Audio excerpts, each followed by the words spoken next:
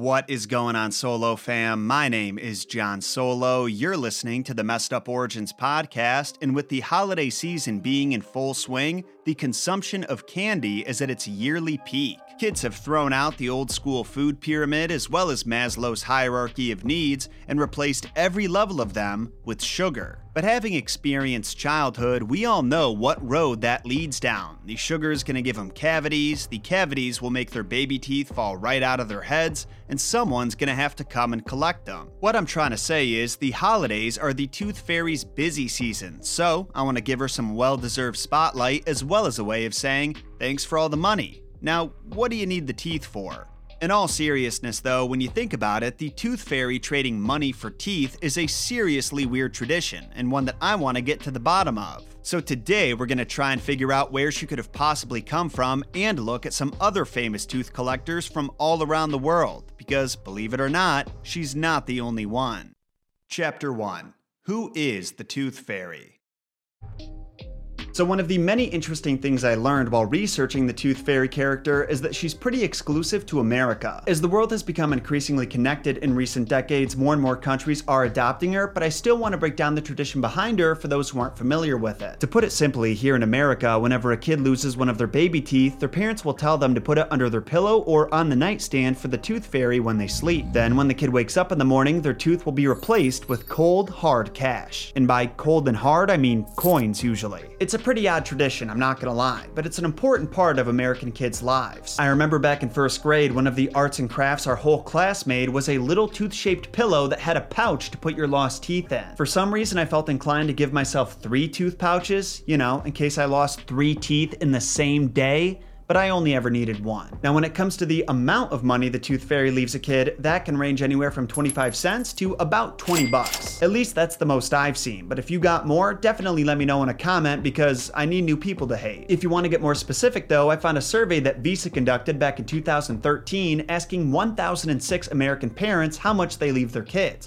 because I hate to break it to you, but it's not actually a fairy making the exchange. And the results were pretty surprising. The survey said that on average, kids received $2.70 a tooth, and that amount had actually decreased from $3 back in 2010. Only 3% of children were given $1 or less, and 8% found $5 or more. $5 or more. Can you believe that? We got some wealthy-ass teeny boppers walking around nowadays. Want to know how much I got as a kid? 50 cents a pop. One time I got $1 and I felt like a king. Little side story, I remember back in the day when I told that to the girl who lived across the street from me and she started bragging that her parents loved her more because they gave her $5.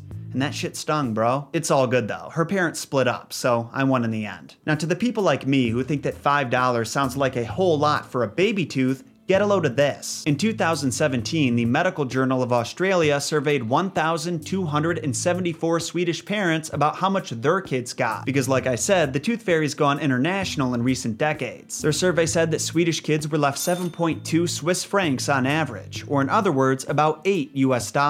I know, like how much do these parents think baby teeth are worth? Are they selling them on the black market for profit? Someone please explain this to me. Now, before you make the same mistake I did and go calling up your parents demanding the tens of dollars plus interest they owe you from robbing you toothless all those years, I gotta tell you about a survey that I ran here on the channel, because I just could not believe that kids were making such fat stacks on their baby teeth while I was getting pocket change. And in my humble opinion, the results of my survey make way more sense. Out of 26,000 people, 49% received $1 or less, 15% were given more than $1, only 6% were given more than $5, and a whopping 30% didn't get a damn thing. Now this obviously isn't the purest survey I could have done. It doesn't take into account the time period that each participant was a child, so inflation isn't adjusted for, and it also assumes everyone who voted is in a country where the Tooth Fairy is a thing. But even after taking those factors into consideration, this is way more in line with what I remember other kids my age getting. I do feel like we should have a moment of silence for the 30% who didn't get anything though. Apparently the Tooth Fairy discriminates more than I thought.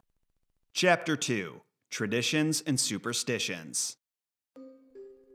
Now, like I said, the Tooth Fairy character is pretty exclusive to America, or at least started out that way, but we are definitely not the only people who do weird stuff with our teeth. For example, in a lot of Spanish-speaking countries, the tradition is exactly the same, only instead of a tooth fairy, a little rodent named Ratoncito Perez will stop by to take the tooth while the kid is sleeping. You can actually see the little guy in action in the Rise of the Guardians movie. It's a cute little Easter egg that probably went underappreciated here in the States. But in Argentina, Ratoncito functions a little differently, and it kinda makes me want to puke.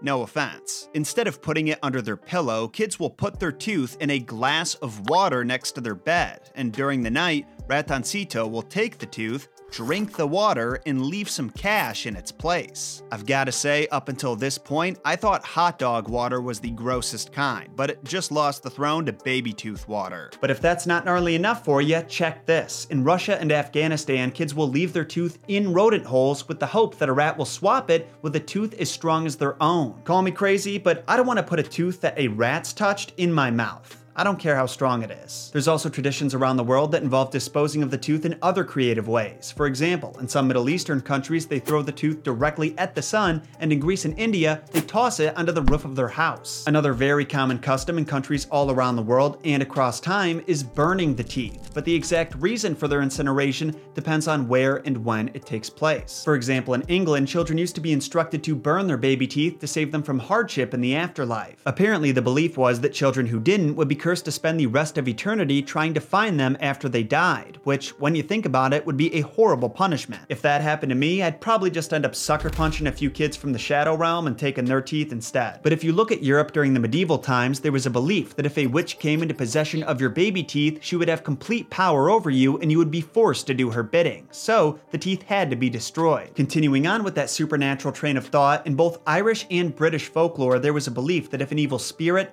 pixie, or fairy was coming to kidnap you and you left one of your baby teeth out as a sacrifice, they would accept it in your place. You know what that means, right? If you didn't like your sibling, all you had to do was throw away their tooth bait to get rid of them. Ah, such simpler times. Chapter 3. Origins. That was a quick look at traditions and superstitions about teeth from all around the world. But let's get back to the Tooth Fairy and give the name of this video a little more legitimacy. Now, the weird thing about the Tooth Fairy is that compared to other benevolent figures in folklore like Santa Claus, not a whole lot of research has been done on her, and there's really no obvious reason for it. However, we do have a few ideas about where the tradition started, and more importantly, why it started. While the Tooth Fairy is a relatively recent invention, kids being paid for their teeth is not a new concept. In addition to all those traditions I just mentioned, there's one that goes even further back to the days of Vikings. It turns out that Vikings would actually pay children for their teeth because they were said to bring good luck in battle. Then you have tand fee, or tooth fee, an old tradition in Northern Europe where a child was paid for the first tooth they lost. Now, unfortunately, there isn't any evidence that either of these customs are related to the Tooth Fairy, but there are some folklorists out there who suggest such theories. If you want an evidence-based origin, though, look no further than an issue of the Chicago Tribune that was published on September 27th, 1908. It's the earliest written record that mentions the Tooth Fairy that we've ever found, and interestingly, isn't a story, poem, or even a nursery rhyme. Instead, it's a piece of advice submitted to their household hints section by a woman named Lillian Brown. She says that many a refractory child will allow a loose tooth to be removed if he knows about the Tooth Fairy. If he takes his little tooth and puts it under the pillow when he goes to bed, the Tooth Fairy will come in the night and take it away, and in its place will leave some little gift. It is a nice plan for mothers to visit the 5-cent counter and lay in a supply of articles to be used on such occasions. To put it another way, if your kid has a loose tooth but is too scared to do anything about it, all you have to do is tell them the Tooth Fairy will reward them if they let you pull it. And that's really all there is to it. Obviously, the Tooth Fairy had to be around before 1908 because Lillian Brown had to hear about her from somewhere, but there's a good reason to believe that she was invented for the purposes being suggested. That being said, in my opinion, the Tooth Fairy deserves a little more credit than that. In many cases, she's kids' first exposure to the idea of capitalism and what it means to have money of your own, and from there, many other conversations about fiscal responsibility can be had. No, you're of course not going to talk to your first grader about high-yield bonds and day trading, but you can talk about the basic concept of saving money to be used later or combining the loot they get from multiple teeth to buy something special. Just like how a yearly visit from Santa Claus encourages children to behave, the Tooth Fairy can encourage them to save, and given the economic crisis that's ravaged our country this year, I'd say that's a pretty good message to get in their head. But now I'm curious, what's your takeaway from all this, Solo fam? fam? Do you have any thoughts on the Tooth Fairy you want to share with the class? Did you believe in her growing up or some other dental deity?